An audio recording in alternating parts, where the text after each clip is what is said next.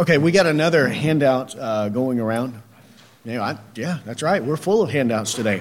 And this will be for later in our study, because I'd mentioned last week that we will look at not only the biblical justification, and we'll continue what we started last week, which was dealing with this issue of whether or not it's a sin or idolatry to celebrate Christmas or any other Christian holidays. And my argument has been that it's not a sin, so long as what you're doing is not sinful, but it's also not obligatory, that it really should be a matter of liberty left up to the person, left up to the individual churches to determine, to decide what they choose to do in such times. And so last week we began looking at the biblical justification for observing or commemorating events, great events in the history of redemption. And so we looked at some examples from the Old Testament. And today what we're going to do is look at a couple of passages from the New Testament that deal with this issue and trying to understand exactly what they're talking about there. And then also I wanted to end with just a brief survey of kind of the history of interpretation in terms of faithful, sound expositors, pastors, theologians, especially in the Reformed tradition. What was the consensus, or what did others believe about this topic? Not that we should build our whole case upon that, but this can be helpful, because if we are adopting a position that is peculiar or unique that no one else has ever held to, then that typically is not a good sign, right? It's not something good. And it is helpful to look and see what have others who have proven themselves to be sound, to be faithful, not perfect men. Of course, there are no perfect men, and there are no perfect pastors who have perfect theology. However, those who are sound and have a good reputation among us, what did they think about these topics, and kind of see some of those issues as well. So that's what our plan is today. And so with that, we'll go ahead and continue on in our study. But before we do, let's pray and commend ourselves to the Lord, or commit our time to the Lord, and pray for his blessing throughout our study. Let's pray. Heavenly Father, we come to you now, Lord, as we are seeking to, Lord, put our minds at ease concerning these issues that came into our focus, Lord, even about a year ago at this time. Lord, and there may have been some unsettlement in our own minds and in our own consciences concerning such things. But Lord, we want to have clarity. Lord, we want to have good reason for the things that we do.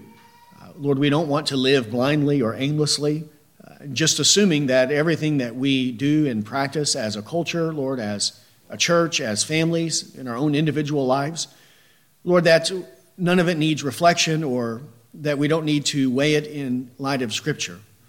Yet, Lord, at the same time, we don't want to just adopt positions simply because someone has told us to, Lord, without there being some good biblical justification, nor do we want to upset our families or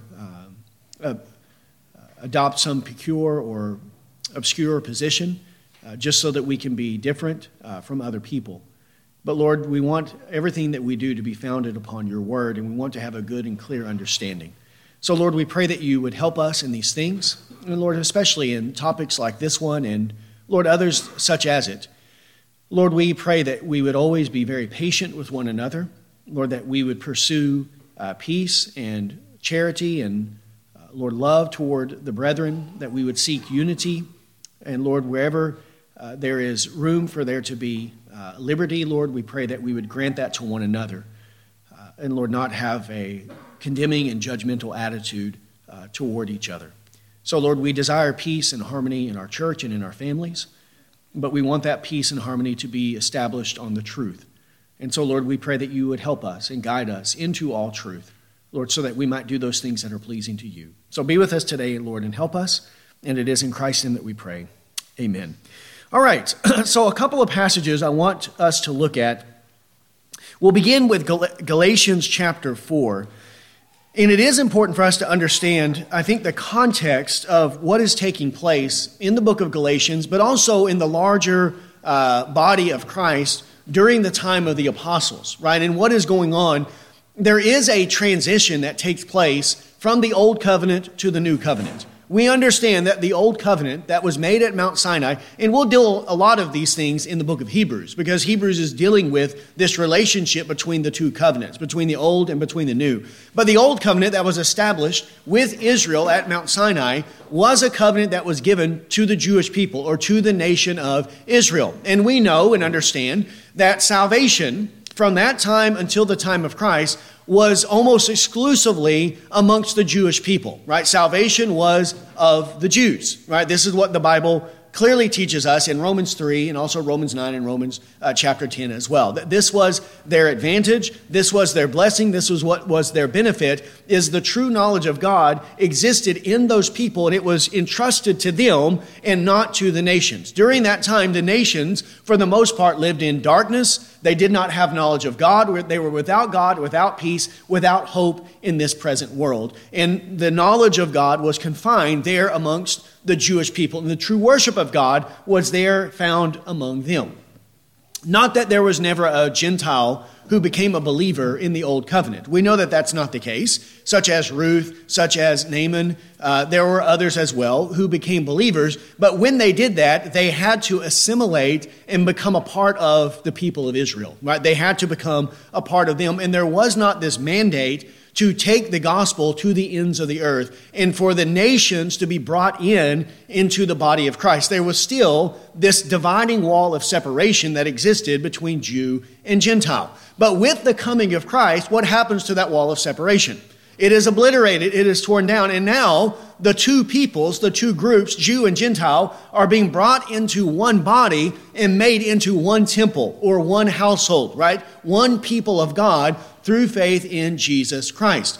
And that's what's happening during the writing of the New Testament. And a lot of what the New Testament is dealing with is how is this relationship between Jewish Christians and between Gentile Christians, how do they coexist in the same body of Christ? Because they come from very different backgrounds. And yet now they are united together in one body, and yet there are these issues that were rising up that was a result of this former distinction that existed in the Old Covenant. And there's a transition that is taking place in the church as the Gentiles are being brought in. What do we expect of the Gentiles, the Gentile Christians, now that they are a part of the kingdom of God? And then what do we expect of Jewish Christians that are now, and how do these two groups relate to one another? Right? And this is a major point of emphasis, a major question, a major topic that rises in the very early days of the church. As soon as the Gentiles are being grafted in and incorporated in, what are we to do with them? And what is the relationship of the law of Moses and the Old Covenant to these new Gentile believers? Are they under obligation to keep the law of Moses, to keep the Old Covenant, to be circumcised, to keep the festivals, all of these rituals and ordinances that were associated with that covenant? And again, this is what Hebrews is dealing with from cover to cover, right? And we'll talk about a lot of these things, that when there is the change of priesthood, there's also a change of law, and these ordinances are passing away and they're ready to be done away with, so that the worship is transformed in the new covenant. Not according to the substance, but according to the outward forms. There is a transformation that takes place in those things, and also in more significant matters as well. We know that the book of Galatians is written addressing this topic. In Galatians, the chief concern is that a group of people, of false teachers, who are claiming to be Christians, these Judaizers, are coming in and insisting and enforcing that the Gentile Christians, in order for them to be saved, that they must be circumcised. That circumcision is a requirement in order for them to be a partaker of Jesus Christ. And the Apostle Paul is obliterating this argument and saying, no, you cannot let these people judge you and insist that you submit to this yoke of slavery. Because if you submit to this, then you are obligated to not only be circumcised, but what else are you obligated to do? You have to keep the whole law. Once you admit circumcision as necessary, this act that a man does on his body as necessary for justification, we're not dealing with justification by faith anymore. Now we're dealing with justification according to works of the law. And if you're going to be justified by works of the law, then you are obligated to keep the whole law. But who can keep the whole law? Nobody, only our Lord Jesus Christ. But he provides justification not by works of the law, but by faith in him, right? Faith in him. So that's the issue he's dealing with in Galatians.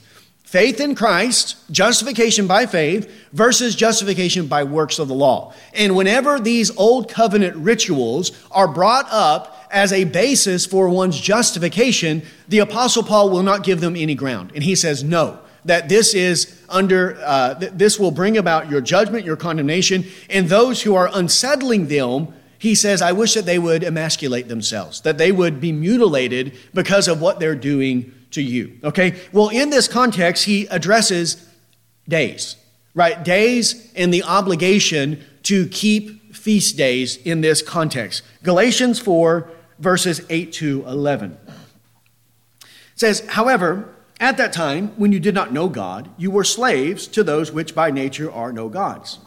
But now that you have come to know God, or rather to be known by God, how is it that you turn back again to the weak and worthless elemental things, to which you desire to be enslaved all over again?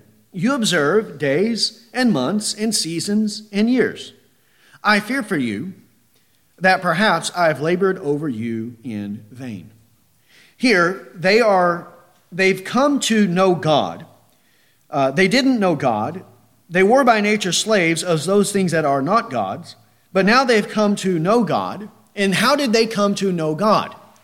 Through faith in Christ, right? That is how they came to know God. This is the same as he talks about when he says, how is it that you received the Spirit? Was it by works of the law or the hearing of faith?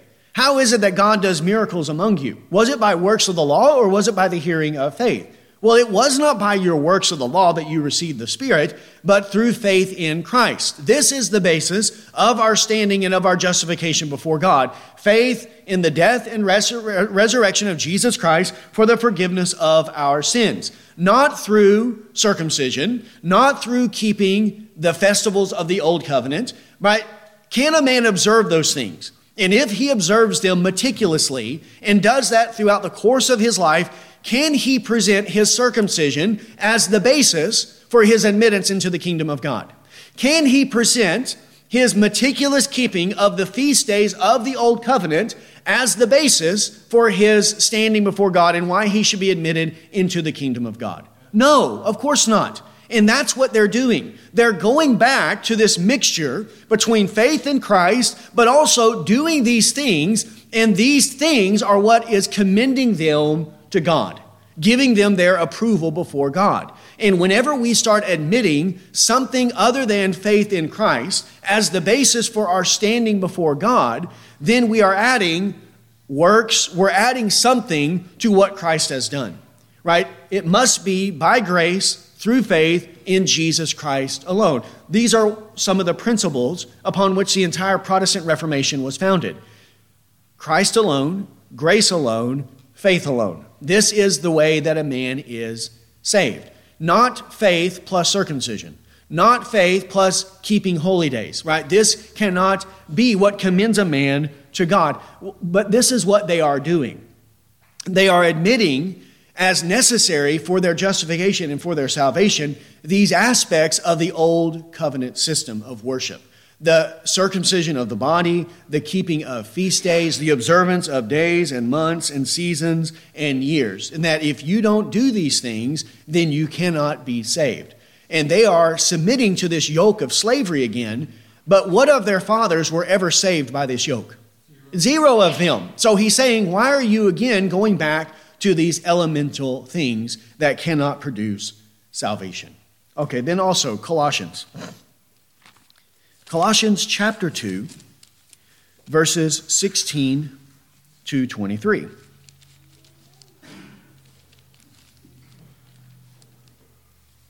Colossians 2, 16 to 23.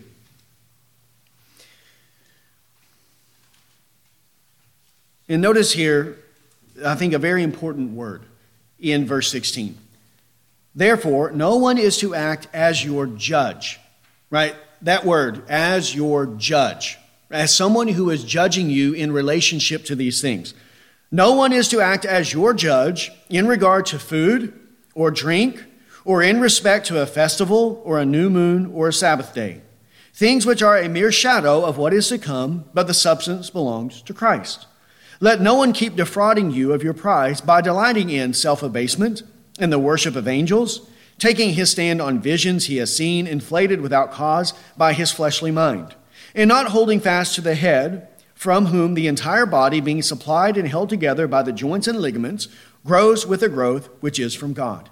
If you have died with Christ to the elementary principles of the world, why, as if you were living in the world, do you submit to the decrees such as, do not handle, do not taste, do not touch, which all refer to things destined to perish with use, in accordance with the commandments and teachings of men? These are matters which have, to be sure, the appearance of wisdom in self-made religion and self-abasement and severe treatment of the body, but are of no value against fleshly indulgence. Here, again, I believe he's dealing with the same issue.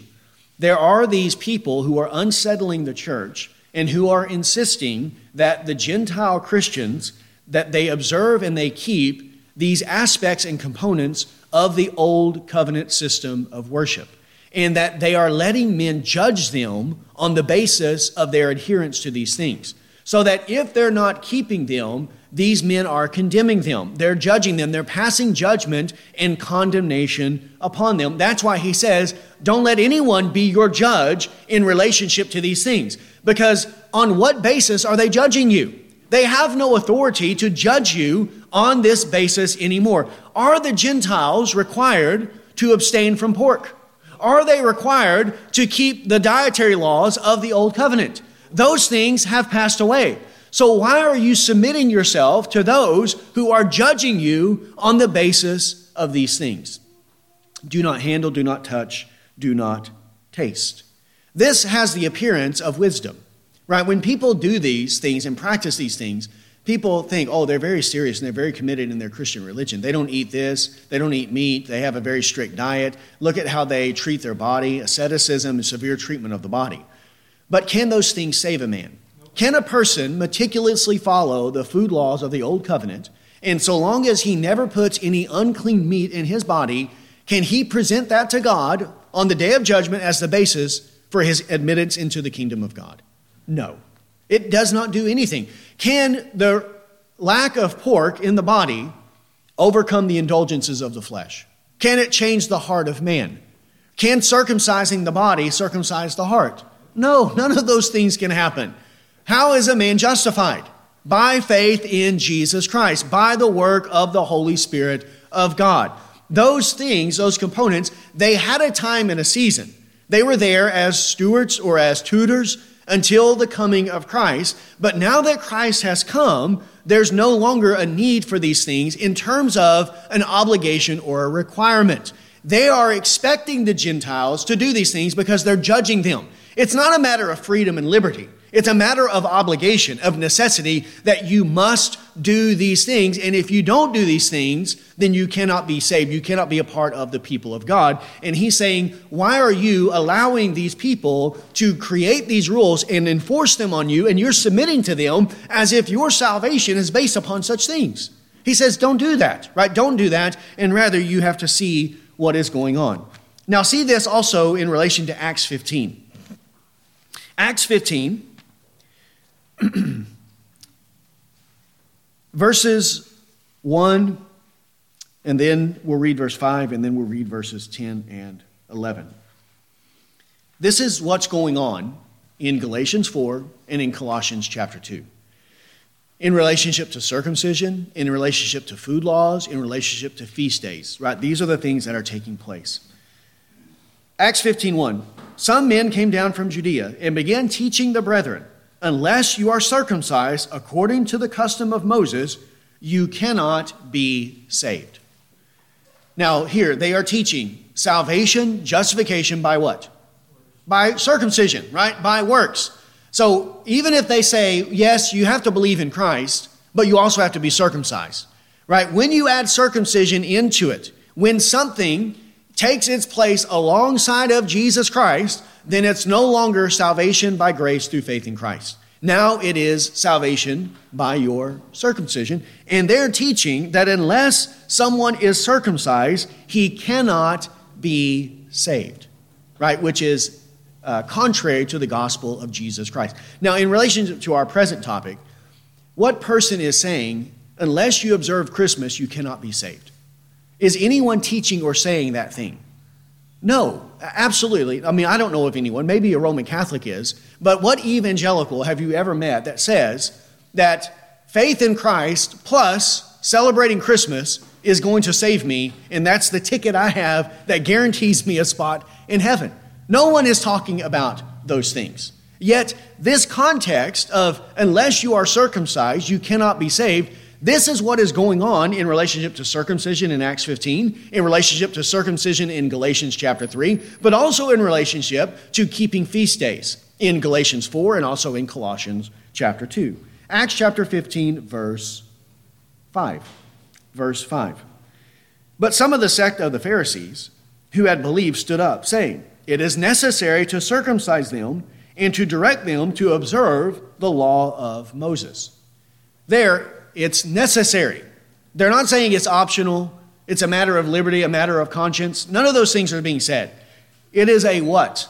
A necessity, an obligation. You must be circumcised in order to be saved, and also you must observe the law of Moses. You must keep the Feast of Booths. You must keep the Day of Atonement. You must keep the Passover. Whatever other elements of their worship were there, you must keep these things in order to be saved. This is what this sect of the Pharisees that was there in the body of Christ, right?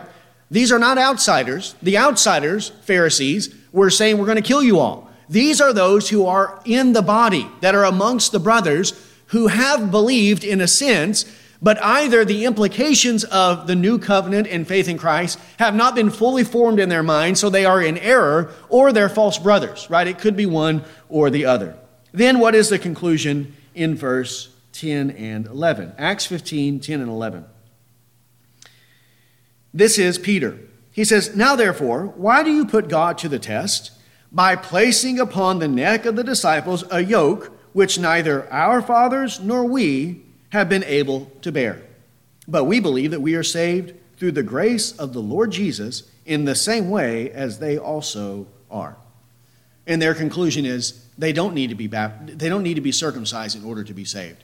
And you're putting a burden on them that none of our fathers were able to keep, and none of us have ever been able to keep, right? None of us Jews who were under this old covenant, this burden was never able to deliver any of us from our sins. So now, why are you putting it on the Gentiles when God has opened up the way in which a man may be justified in the sight of God through faith in Christ? And yet now you are insisting that they do these things. So here you're dealing with people who are insisting that Gentile Christians and Jewish Christians, after the coming of Christ, after his death, resurrection, and his ascension, after the new covenant has been inaugurated or ratified in the blood of Christ, this major change has taken place in the history of redemption, right? There is an old covenant and there is a new covenant. These are not one and the same covenants, right? If they were the same, then they would just be one covenant.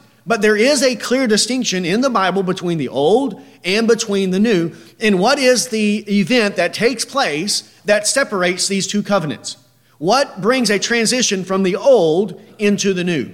It is the ratifying of the new covenant in the blood of Christ. This is why we take the Lord's Supper. The Lord's Supper is called the new covenant in my blood. It is that blood of Christ, the shedding of his blood, that inaugurates or ratifies the new covenant, so that it is the ruling force over the church, over the people of God from that time forward. And yet, they are going back to this old covenant system and letting people insist that you must keep these aspects of the old covenant in order to be saved, in order to be justified. And on that, they will not budge an inch. There's no room for that, because if they allow circumcision as an addition to the work of Christ, what do you no longer have? You have no gospel. There's no salvation. Now it's dependent upon us. And we cannot budge an inch with people like this who are insisting that there are things that we must do, rituals that we must keep in order to bring about our salvation. Okay, now, with this in mind, Romans chapter 14. Romans chapter 14. And here, we're dealing with a different issue. Because in Romans 14, we're talking about food, and we're talking about days again. So those issues are still there, but in this case, there isn't the insistence that one do these things for the sake of their salvation. But now we're dealing with how do we Gentiles relate to our Jewish brothers whose consciences are still bothered and they can't bring themselves to violate the food laws, though they know that those laws are no longer in force, and they're not insisting that the Gentiles keep these laws, but they themselves, because of their lifelong practice, cannot bring themselves to eat pork or to eat this kind of meat that they've considered unclean for their whole life. Right? And was that a big issue for the Jews, even after the coming of Christ? How many times did Jesus have to tell Peter to arise, eat, and kill for him to do it? 3 times he had to tell him in order for him to overcome this, because Peter says, I've never eaten anything unclean. Well, you have all of these Jewish Christians who have never eaten anything unclean, and their conscience is still bothered by this, though they know that food cannot corrupt a person, that it cannot make one unclean, that there is the liberty to eat these things, yet their conscience still can't bring them to do this. You have this group of people who have observed these days throughout the course of their life, and it's hard for them to just set those things aside and to make this clear break and say, okay, that's all in the past, and now we're pressing on to something else. But they're not insisting that the Gentiles observe these things. They just are keeping it as a matter of private practice, right? The faith that they have, they're keeping between themselves and God. They're not insisting it on others. Now, how does the Apostle Paul tell them to relate to one another? Romans chapter 14. Romans 14, we'll pick up in verse 1. Now, accept the one who is weak in faith, but not for the purpose of passing judgment on his opinions. One person has faith that he may eat all things, but he who is weak eats vegetables only. The one who eats is not to regard with contempt the one who does not eat, and the one who does not eat is not to judge the one who eats, for God has accepted him. Who are you to judge the servant of another? To his own master he stands or falls, and he will stand, for the Lord is able to make him stand. Here, in regards to food, one person can eat meat, he eats all things, and the other one only eats vegetables. And he eats only vegetables, not as a matter of just diet, or because he wants to be healthy, or he doesn't want to eat anything good, because meat, that's where all the good stuff's at. But he's doing this as a matter of conscience, right? As a matter in his own mind, he can't bring himself to do these things. And what is his judgment in relationship to these things in the church? Don't pass judgment on one another, and don't treat each other with contempt, because he has a different opinion than you, because his practice is different than yours. You're eating meat, he's eating vegetables. If you eat meat, don't have contempt on the one who eats vegetables. And if you eat only vegetables, don't pass judgment on the one who is eating meat as if this is something that commends you to God. But rather what? If you want to eat vegetables, eat vegetables. And if you want to eat meat, and get along, because the kingdom of God is not a matter of eating and drinking, but of righteousness, peace, and joy in the Holy Spirit. Don't make it an issue that causes division and strife and conflict in the church. Leave people alone and live in harmony and peace and love one another, and don't be passing judgment and having contempt and disdain for one another. Now, verse 5, the same thing, but now in relationship to days. One person regards one day above another, and another regards every day alike. Each person must be fully convinced in his own mind. He who observes the day observes it for the Lord, and he who eats does so for the Lord, for he gives thanks to God. And he who eats not for the Lord, he does not eat and gives thanks to God. For not one of us lives for himself, and not one dies for himself. But if we live for the Lord, and if we die for the Lord. Therefore, whether we live or die, we are the Lord's. For to this end Christ died and lived again, that he might be Lord both of the dead and of the living.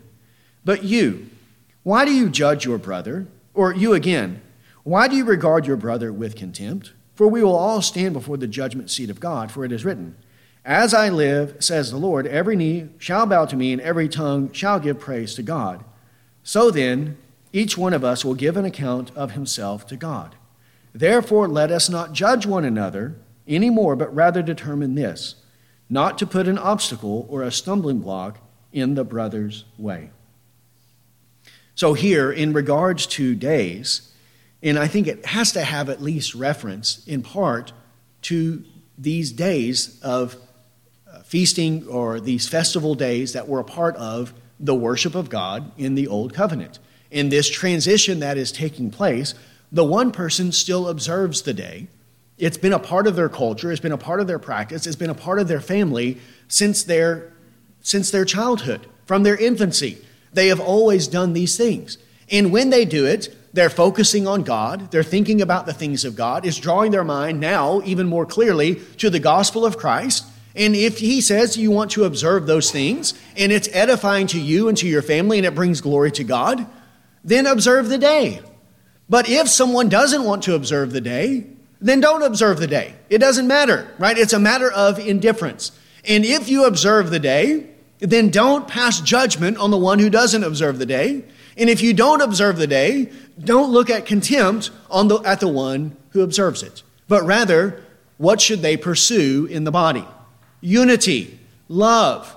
Don't put a stumbling block. If what you're doing in your own conscience is clean, and you don't have a problem with it, but what you're doing is putting a stumbling block in front of another, then don't do that thing, right? You need to look out for the mutual interest of one another. Love each other and live at peace and live at harmony with one another, and don't cause unnecessary stumbling blocks, and don't get into unnecessary fights and squabbles over things that are indifferent, right? That are indifferent. Now, to me, this issue of Christmas or other Christian holidays is, to me, I think, really a separate issue.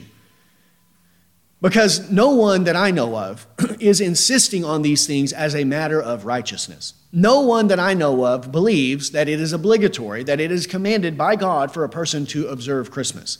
These are just anniversary days or days of commemoration. But if, in this case, in Romans 14, the apostle teaches liberty, he teaches charity, he teaches unity, he says leave it alone and don't cause a ruckus in the church in relationship to actual holy days that were a part of the old covenant that have now been done away with in Christ, so long as in your keeping of these things, you're not passing judgment on others and you're not insisting that other people do these things, then how much more ought we to practice liberty, charity, and unity when we're not even dealing with holy days? We're just dealing with setting a day aside to commemorate and to meditate upon the birth of Christ, the death of Christ, the resurrection of Christ, the ascension of Christ, the day of Pentecost. That these are not matters, if he says it's not worth fighting over in relationship to actual holy days that have been abolished in Christ, then how much more ought we to live at harmony with one another, so long as what we're doing is not sinful. One other passage, 1 Corinthians 10. 1 Corinthians chapter 10. Now this in relationship to the Gentile side, right? And food sacrificed to idols, right? The idolatry that was still prevalent in their own culture, them coming out of this idolatry. Now, how are they supposed to relate to these things? Especially when you're dealing with food that has been sacrificed to idols. 1 Corinthians 10:23. All things are lawful, but not all things are profitable. All things are lawful, but not all things edify.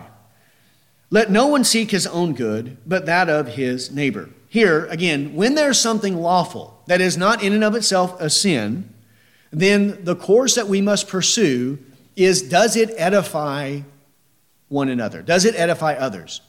Not a course of personal gratification, where I'm only consumed and concerned about myself. And in this case, is it lawful to eat meat sacrificed to an idol? Meat that you buy at the meat market, and the meat was previously sacrificed to an idol. Yes, that's the conclusion he says. It is lawful to eat that meat. However, if in the eating of that meat, you're not edifying, but you're destroying the one for whom Christ died, what should you do? Don't eat the meat. I won't eat meat or drink wine or do anything, the apostle says, that causes another to stumble in Romans chapter 14. What should be the principle or rule that governs the life of the church in relationship to things that are matters of indifference is edification, mutual love, and the edifying of the body of Christ. Not seeking our own good, but that of neighbor. Eat anything that is sold in the meat market without asking questions for conscience sake. For the earth is the Lord's and all that it contains. If one of the unbelievers invites you and you want to go, eat anything that is set before you without asking questions for conscience sake. So if you go to the meat market and there's a piece of ribeye, there's a big ribeye steak right there, and you want to buy it, just buy it. And don't even ask, hey, where did this ribeye come from? Don't ask. Just buy it. It's meat. And who created that meat? The Lord did. Who gave it to you? The Lord. The whole earth belongs to him.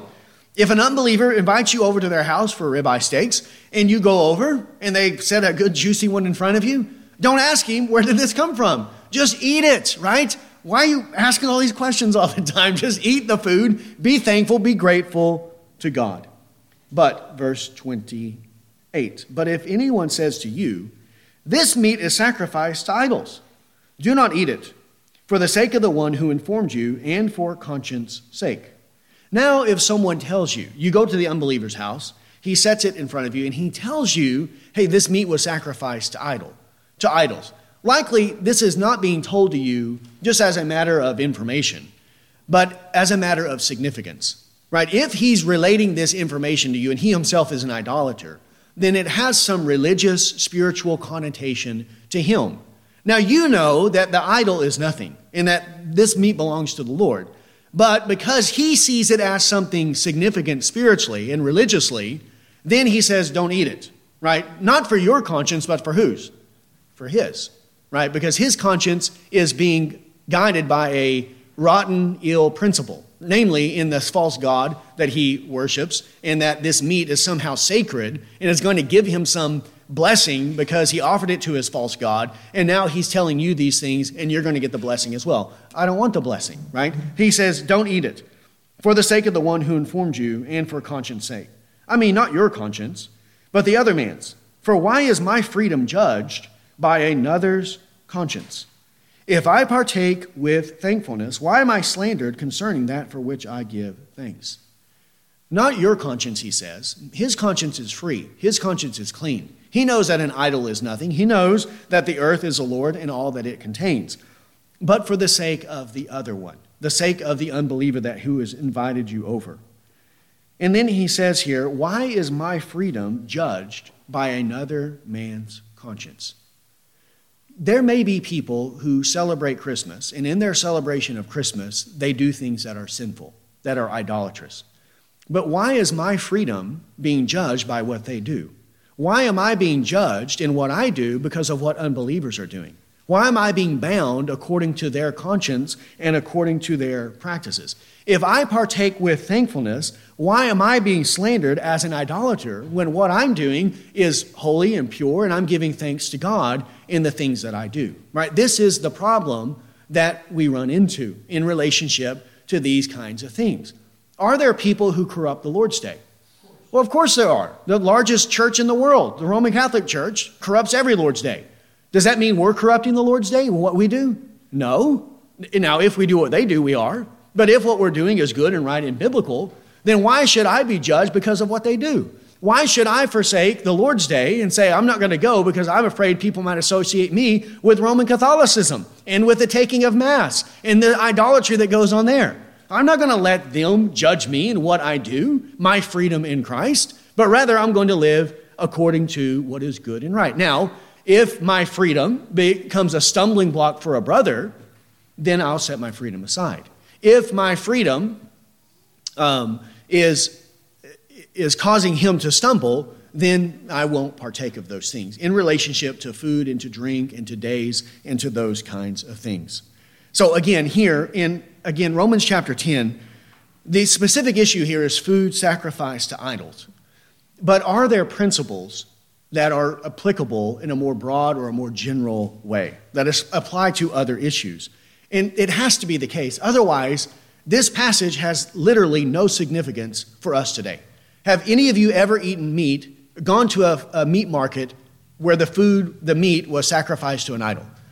That has literally happened to none of us today. So if this only has bearing on this one very specific issue, then it has no application and it has no significance for any of us Christians today.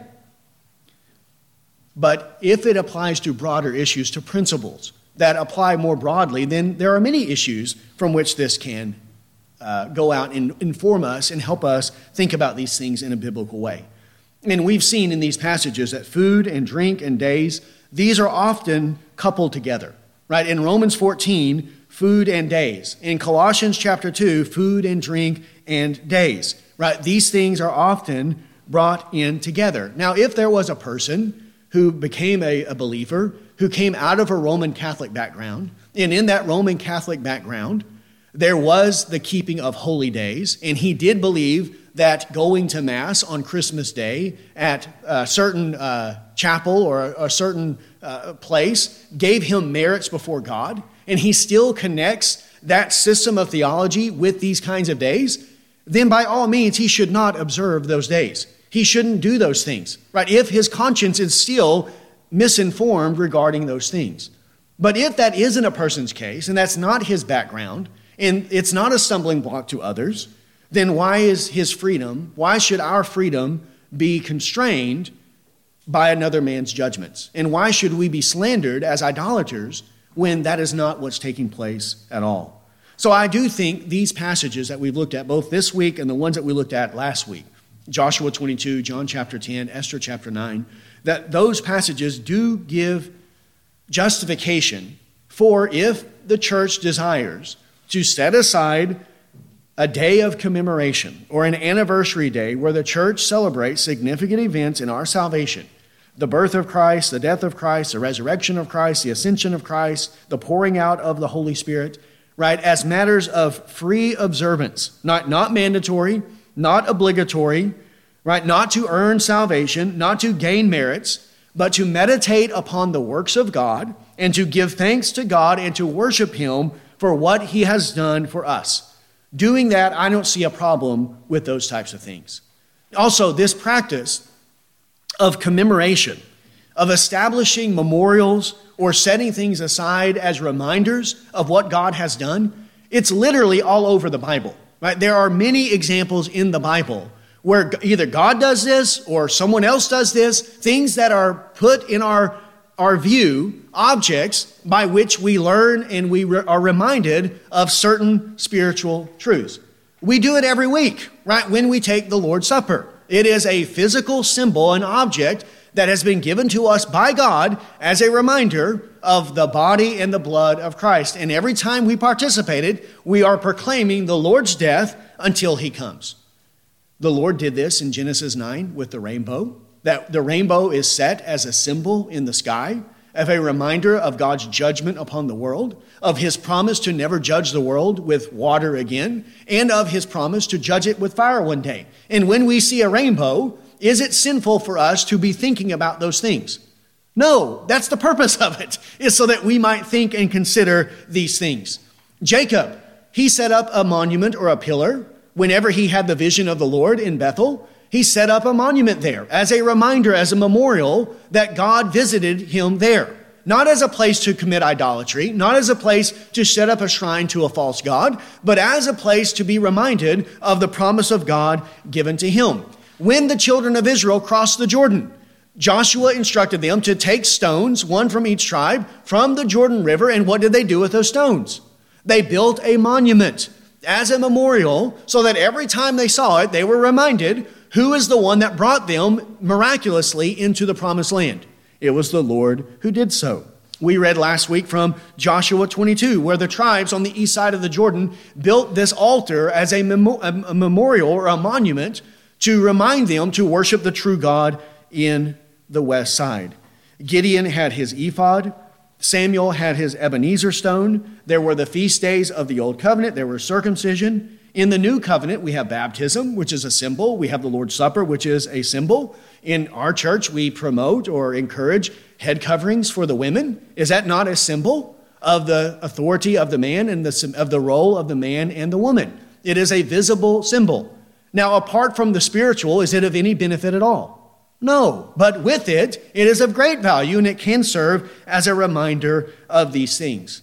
So the idea of using a symbol or an object to remind men of the great works of God, this is not some concept that is foreign or new or novel or outside the Bible. It's literally all over the Bible. And it's part of the fact that we're human beings, right? And we are fleshly, right? We do have a physical component to us. So there is then this use of these types of things as reminders of these things. And we still practice it today. Now, in terms of proliferation, certainly divinely instituted symbols are more common in the Old Covenant, but it's not that they're completely obliterated in the New Covenant.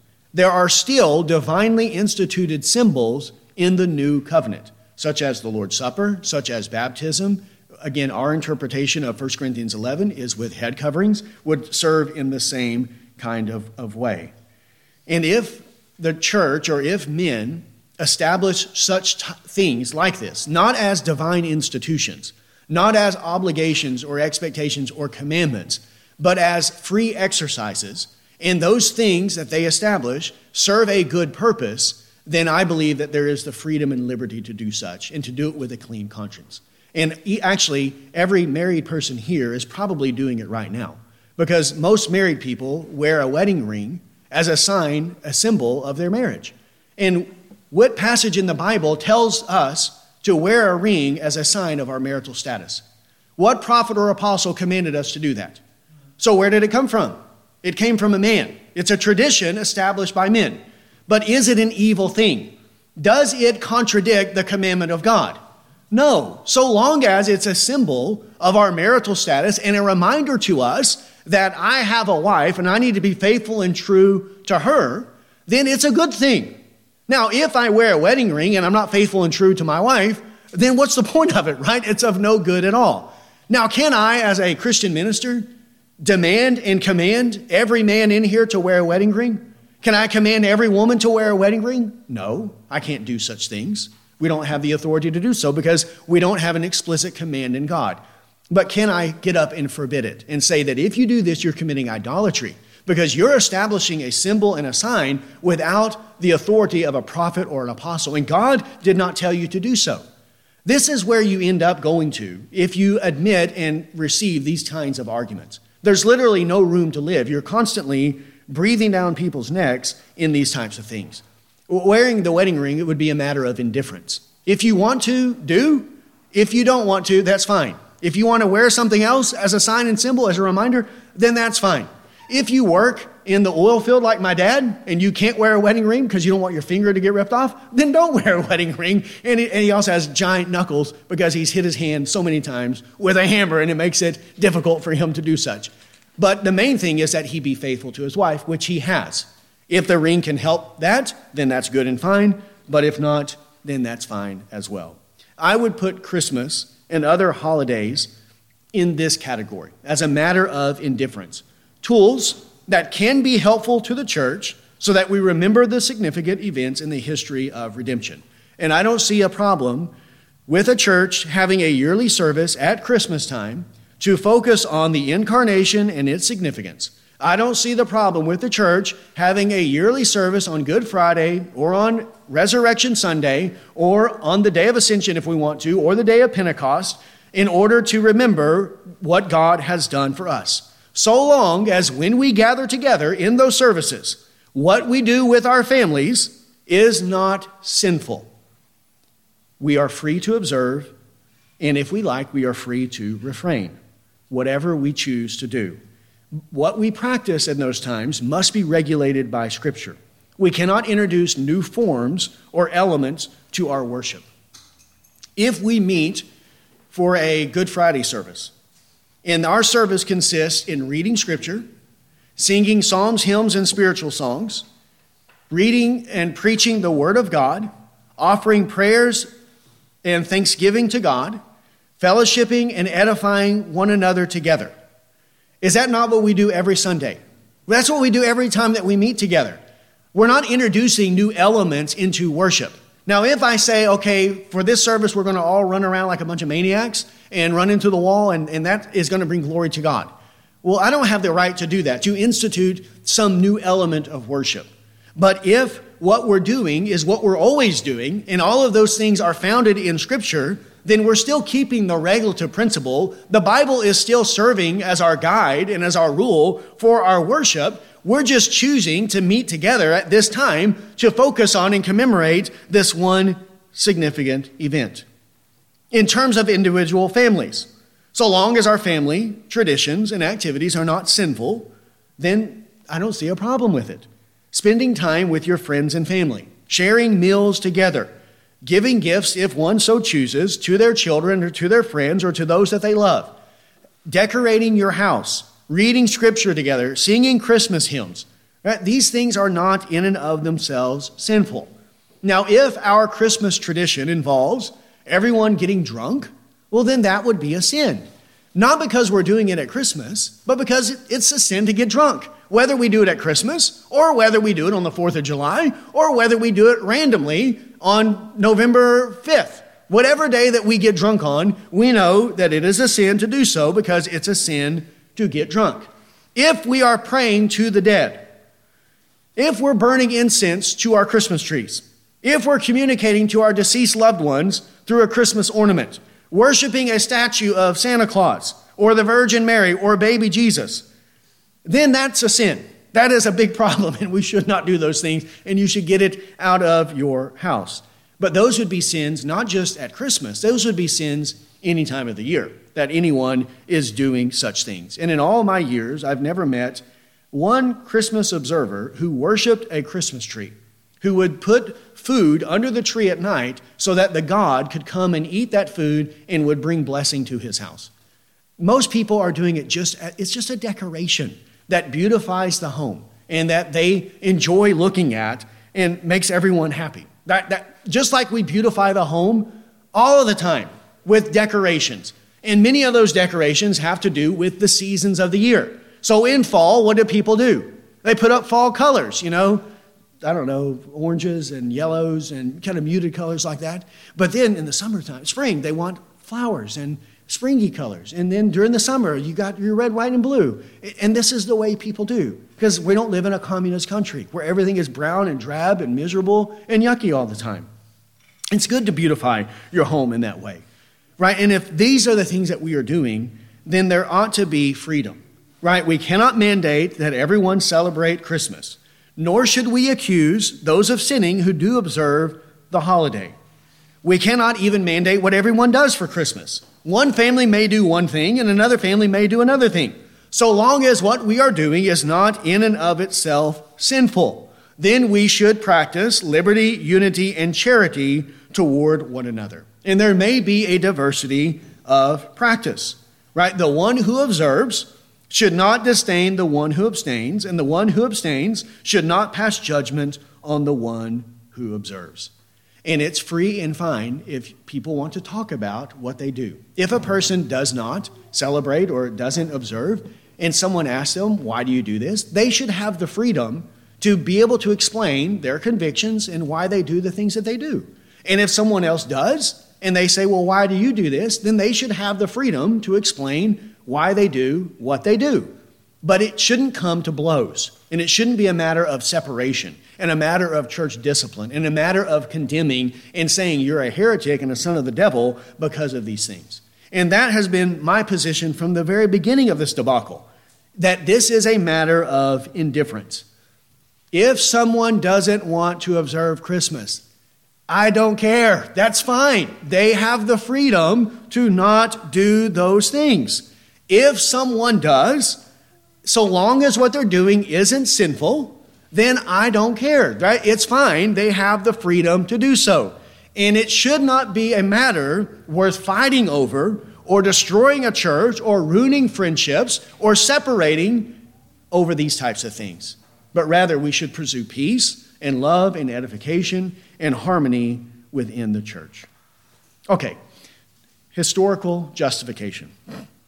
I gave you a handout because I find when people read long articles or long quotes, it's very difficult for me to follow if I don't have it in front of me. So I provided those, and I'll read little snippets from that, and that way you have it in front of you, and it will make it easier for you to follow along. So that's why I provided those. You can keep it, you can throw it away, whatever, okay, afterwards, but it's for your benefit right now. Now, the reason why we would bring up this section or this part is because it is very arrogant for us to think that we are the sole proprietors of truth and righteousness, that we've got everything figured out and no one else in the history of the church knew anything. Typically, the ones who say that are very cult-like, right, who believe that they are the ones who have got it all figured out. Typically, they say that they go back to the early church, but everything in between the apostles up to this present day corrupted and lost everything, and then we've gone back and we've reestablished it. We don't believe in those kinds of things. We do believe that there is a history of faithful interpretation and interpreters of the Bible. Not that these were perfect men, but that there were men who were sound, who were sober-minded, who were doing the best that they could to read the Bible and to practice the Bible and to understand it. And certainly we, as Protestants, come out of the Protestant Reformation, and the Protestant Reformation was an attempt to reestablish the church in biblical practices, to submit our beliefs and our practices not to the authority of the Pope or the Roman Catholics, but to the authority of God found in His Word. And then within the Protestant Reformation, we would find ourselves squarely in that vein of Reformed thinking, the Reformed churches, typically what was coming out of Geneva and Zurich, and later in Westminster and some of those other traditions with Calvin and his successors. And so I thought it would be good to see what did some of them say about these issues, because these topics and these issues are not unique to our own day and our own generation. This has been a source of conflict and a debate that has gone on since the very beginning and in the early days, and it was a part of, during the time of the Reformation, it was a hot topic because of the corruptions of Roman Catholicism. So, what do some other people say in terms of the history of interpretation? Now, I will say at the beginning that, again, it is not a uniform position, that there are some who I would consider good, faithful, significant pastor theologians in the history of the church who would not agree with me, who would say that this is a matter of idolatry. Probably the one I like the most would be William Ames, who was a Puritan pastor. He wrote the Marrow of Theology. It was the chief textbook that was used at Harvard here in the New World until it all became liberal. Very, very good, very sound, and a very good wise man. And he would not agree with my position on this. So there are those who take that position, and I'm fine with that. However, what we'll see is it's not like it's 99% who are against it and there's 1% of real weirdos who are for it. Actually, the greater body is that the majority of the reformers held my position, which is it's a matter of indifference and it's not worth fighting over it, so leave it alone. And I think that was the proper course to take from the very beginning. Okay, so there were some Scots and there were some English Puritans and American Puritans who held a different view. So I will say that at the beginning. Okay, the first one. Okay, now the reason I went back to Origen is because one of the things that was said during this debate was that without the influence of Roman Catholicism, no one reading the Bible and no one reading the New Testament would ever conclude that the church should establish festivals or feast days in relationship to Christ and to His life and what He has done.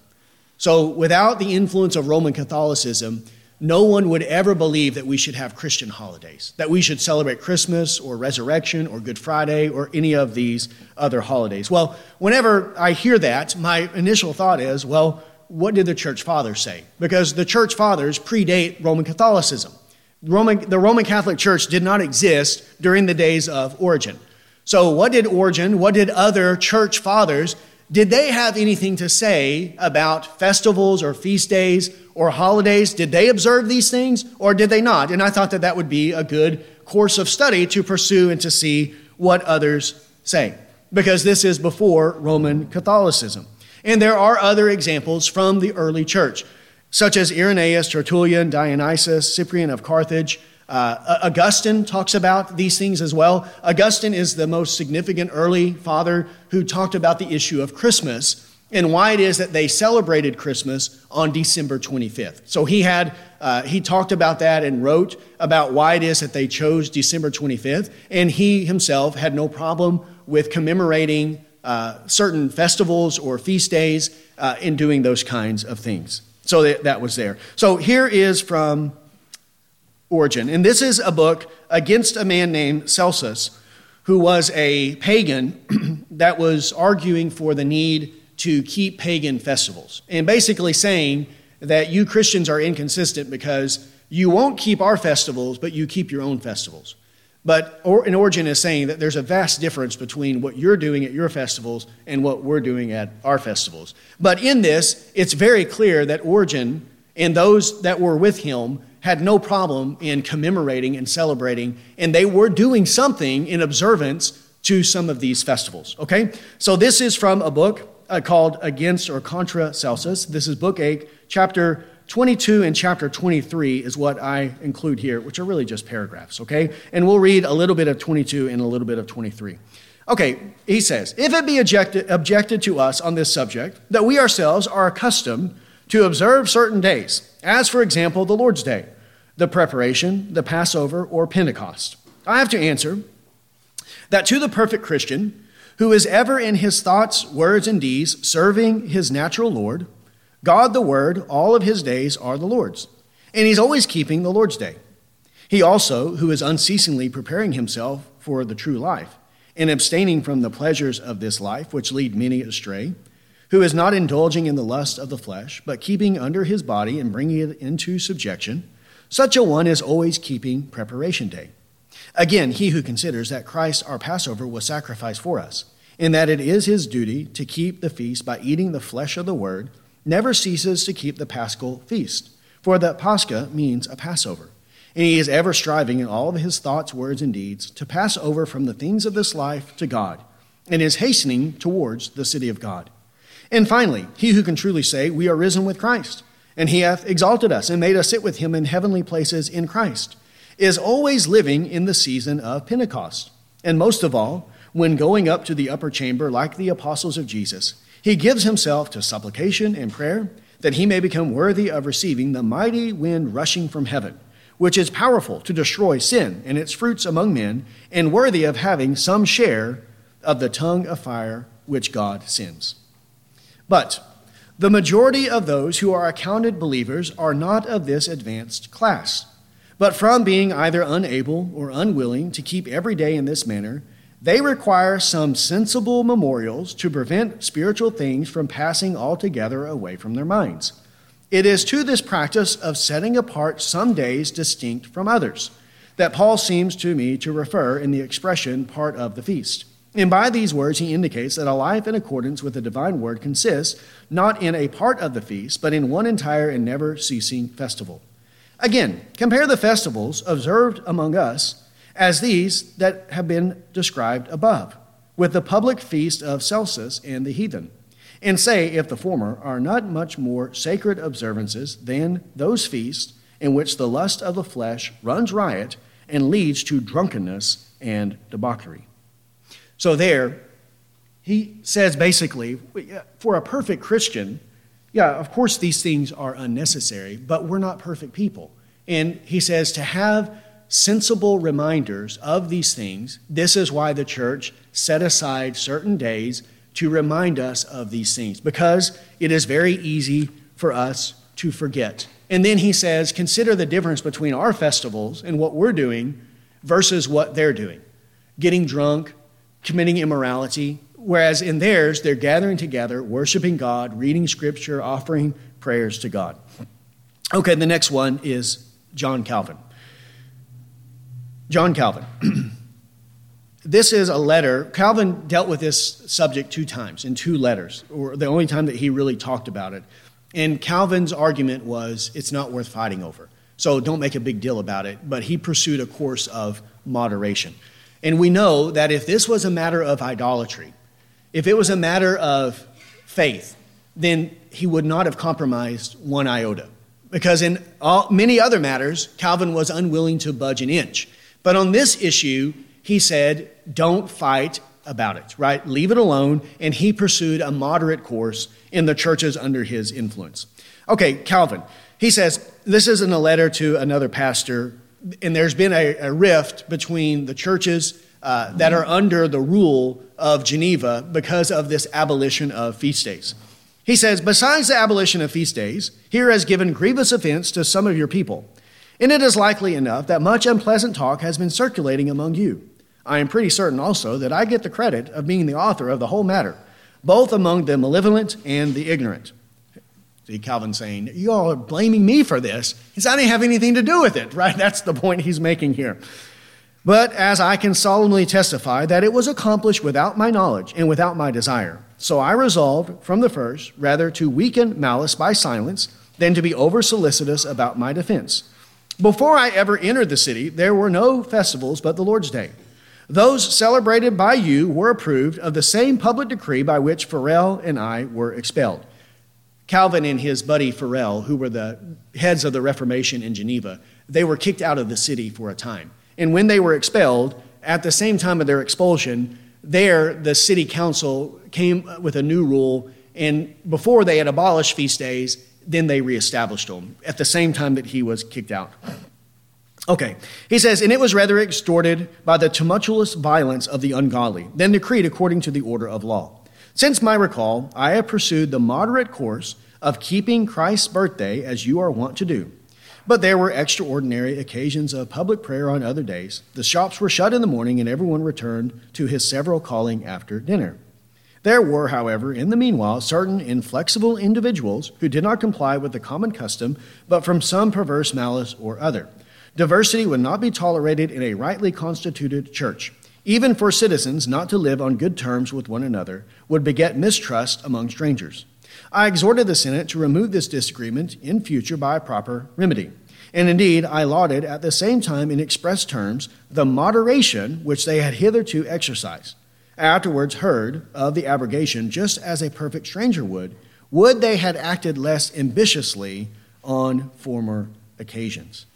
And then at the end, the last sentence, he says, there's no reason why men should be so much provoked if we use our liberty as the edification of the church demands, just as on the contrary, it is not fair to take precedence against our custom. So he says moderation in relation to these things, and he was not the one who abolished these. It happened without him, and he didn't think that it was a good course of action. Then the other is a letter to this church in this city. And there he says, respecting ceremonies, because they are things indifferent, the churches have a certain latitude of diversity. And when one has well weighed the matter, it may be sometimes considered useful not to have too rigid a uniformity respecting them, in order to show that faith and Christianity do not consist in that.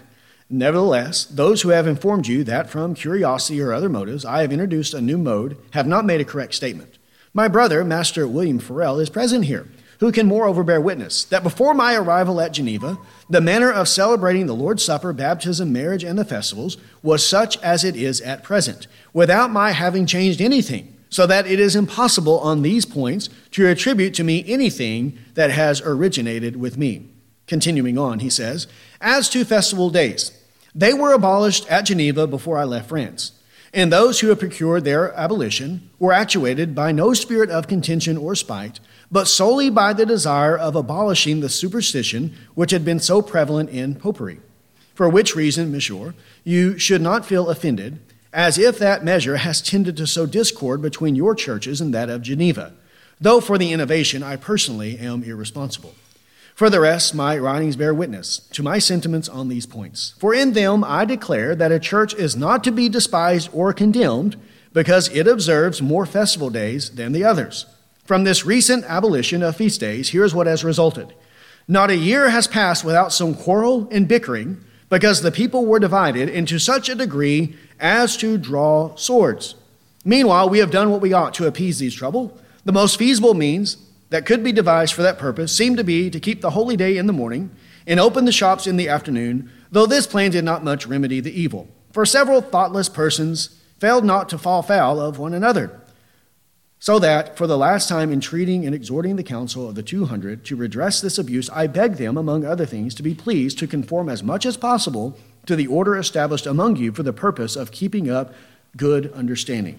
Judge then of my astonishment when I learned what had been decided in the general council, without my knowing that such a question had been entertained by it.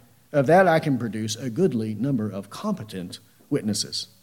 So there, he clearly says, a church is not to be despised or condemned because it observes more festivals than others. And that all that has come about from this abolition is constant bickering and fighting, to the point, he says, that men are even drawing swords. And so what was Calvin's conclusion? Leave it alone. It's not worth fighting over and killing one another over these kinds of things. Now, he's not saying go back to Rome and go back to Roman Catholicism and go keep Mass. What they're doing has to be moderate, it has to be biblical, as long as it's ruled by those things. Okay, next, Francis Turretin. Francis Turretin is a pastor theologian in Geneva after Calvin's time, maybe about 70, 80 years after him. And he is considered, during his time, his generation, the greatest defender of the Reformed faith in Europe during this period, okay, and a very close successor to Calvin. He was in Geneva, which is where Calvin was, and he was the head theologian in that city, not the immediate generation after Calvin, but the one after. So he's very close to him and would have been greatly influenced by Calvin's thought as well. Okay, here's what he says. The question is not whether anniversary days may be selected on which either the nativity or circumcision or passion or ascension of Christ and similar mysteries of redemption may be commemorated, or even on which the memory of some remarkable blessing may be celebrated. For this, the Orthodox think should be left to the liberty of the church. Hence, some devote certain days to such festivity, not from necessity of faith, but from the counsel of prudence, to excite more to piety and devotion. However, others, using their liberty, retain the Lord's Day only, and in it, at stated times, celebrate the memory of the mysteries of Christ. We deny that those days are in themselves more holy than others. Rather, all are equal. If any sanctity is attributed to them, it does not belong to the time and the day, but to the divine worship.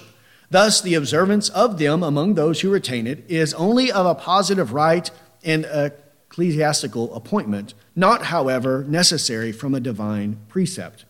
Hence, we cannot approve of the rigid judgment of those who charge such churches with idolatry, in which those days are still kept, the name of the saint being retained, since they agree with us in doctrine concerning the worship of God alone and detest the idolatry of the papist.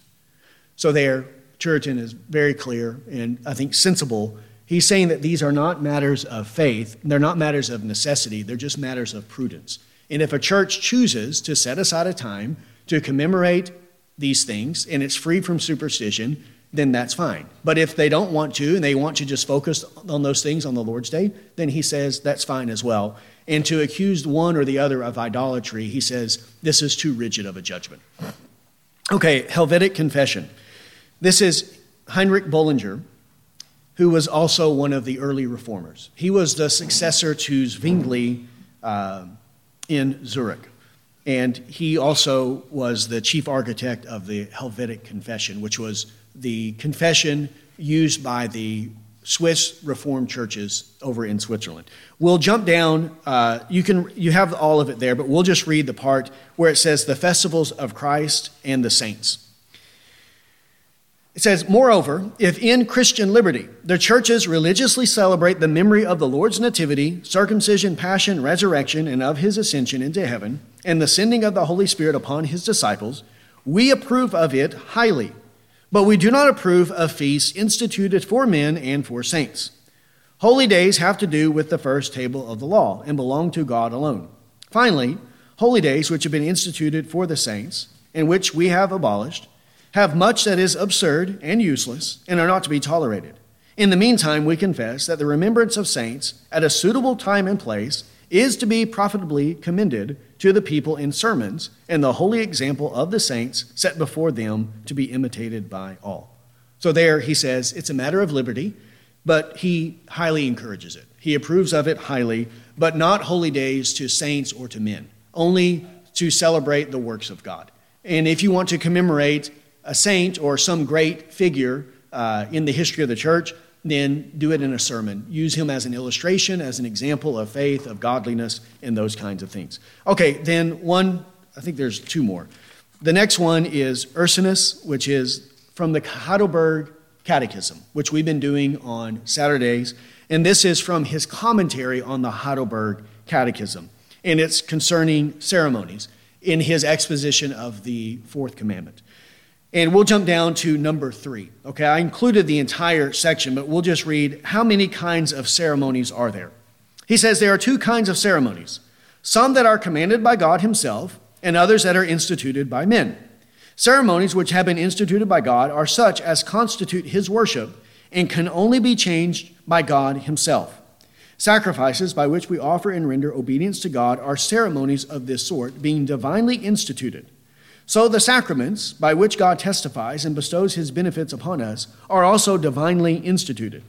Ceremonies instituted by the church are not the worship of God and may be changed by the advice of the church if there are sufficient causes to demand a change. So he makes a distinction between ceremonies instituted by God, which have to be followed precisely, and then ceremonies that are instituted by the church that are a matter of prudence, right? A matter of prudence and wisdom of when we meet, when we gather, and that's subject to change according to what is deemed best for the church. So in terms of the Lord's Supper, this is a ceremony instituted by God. We don't have a right to change the elements from wine to Dr. Pepper or from bread to Doritos. There are people that do that. We don't have the right to do that.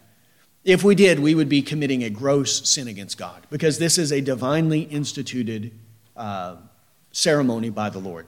But other things, such as when we meet, what time, the occasions, and then he would place also these feast days or holidays where we commemorate these things. If the church wants to, they can, but if they don't want to, that's fine as well. And if the church sees that these things are not helpful, then they can do away with these things. Okay, then on the next, my last page, he says ceremonies. The church may and ought to institute certain ceremonies, inasmuch as the moral worship of God cannot be observed without defining and fixing the various circumstances connected with it. We may therefore say that it is proper for the church to institute ceremonies when the following conditions are observed. They must not be unholy, but such as are agreeable to the word of God. They must not be superstitious, such as may easily lead men astray, so as to attach to them worship, merit, or necessity, in which may occasion offense when observed. They must not be too numerous, so as to be oppressive and burdensome. They must not be empty, insignificant, and unprofitable, but tend to edification. So those are the rules by which he governs or gives guidelines for these things. And then lastly, the Westminster Confession of Faith, chapter 21, paragraph 5, on religious worship and the Sabbath day. The reading of Scripture with godly fear, the sound preaching and conscionable hearing of the word, in obedience unto God with understanding, faith, and reverence, singing of psalms with grace in the heart, as also the due administration and worthy receiving of the sacraments instituted by Christ, are all parts of the ordinary religious worship of God.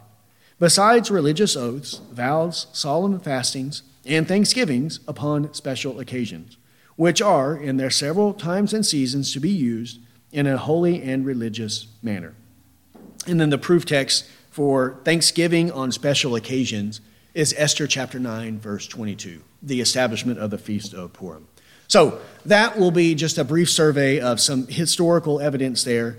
And just in summary, on this issue, my judgment or my thoughts on this in conclusion is that this should be a matter of liberty in the churches. Free observance, so long as it's not sinful. Free to observe and free to abstain. And that we ought to encourage patient, gentle, kind dialogue in our conversations about it. And we should encourage reflection. If you are going to celebrate Christmas or observe it in some way, then think about what you do. Think about it, reflect upon it. Is it useful? Is it beneficial? Is it edifying? Right? So that we're not wandering around aimlessly. And then we ought to promote peace and harmony in the church. Not everyone may have the same conviction on these kinds of issues, but it's not worth separating over We're not going to bring people under church discipline if they celebrate Christmas. And we're not going to expect you to write letters to your families telling them that they're all committing idolatry if they celebrate Christmas, and not to invite you to their house, and if you bought gifts for their children, to take them back. We're not going to do that, right? And I don't think we have the authority to do such things. But instead, we ought to practice love and patience with one another and edify one another in those ways. Okay, well, that's the end of that, and we're putting it to rest. And so with that, let's pray, and then we will be dismissed. Heavenly Father, we thank you, Lord, for your word. And Lord, we do know that there are times and issues, Lord, that are difficult for us to discern and to understand, and Lord, to know exactly what we ought to do.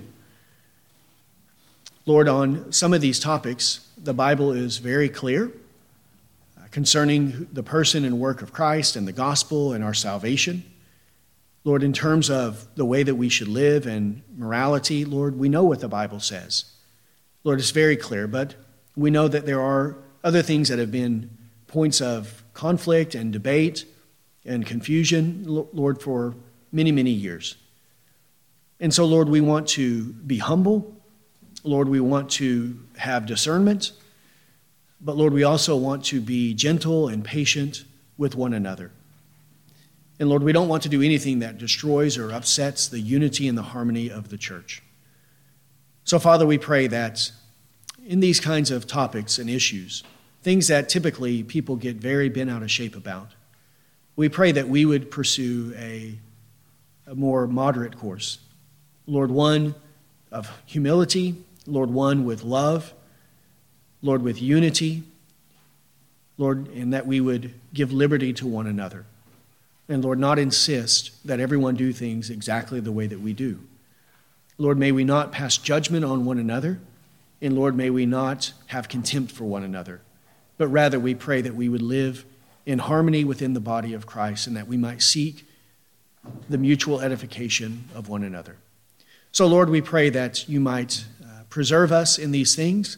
Lord, as well, the dissonance and the division that has resulted from last year, Lord, we pray that there might be unity restored, Lord, one of these days. Lord, if you see fit, that we might be able to join together again in fellowship with those that we've lost fellowship with. But Lord, we pray that going forward, you might preserve and protect us from such frivolous and, Lord, useless fights and debates, and that we might pursue a course of unity and love. So, Lord, be with us and bless us in all that we do. And it's in Christ's name that we pray. Amen.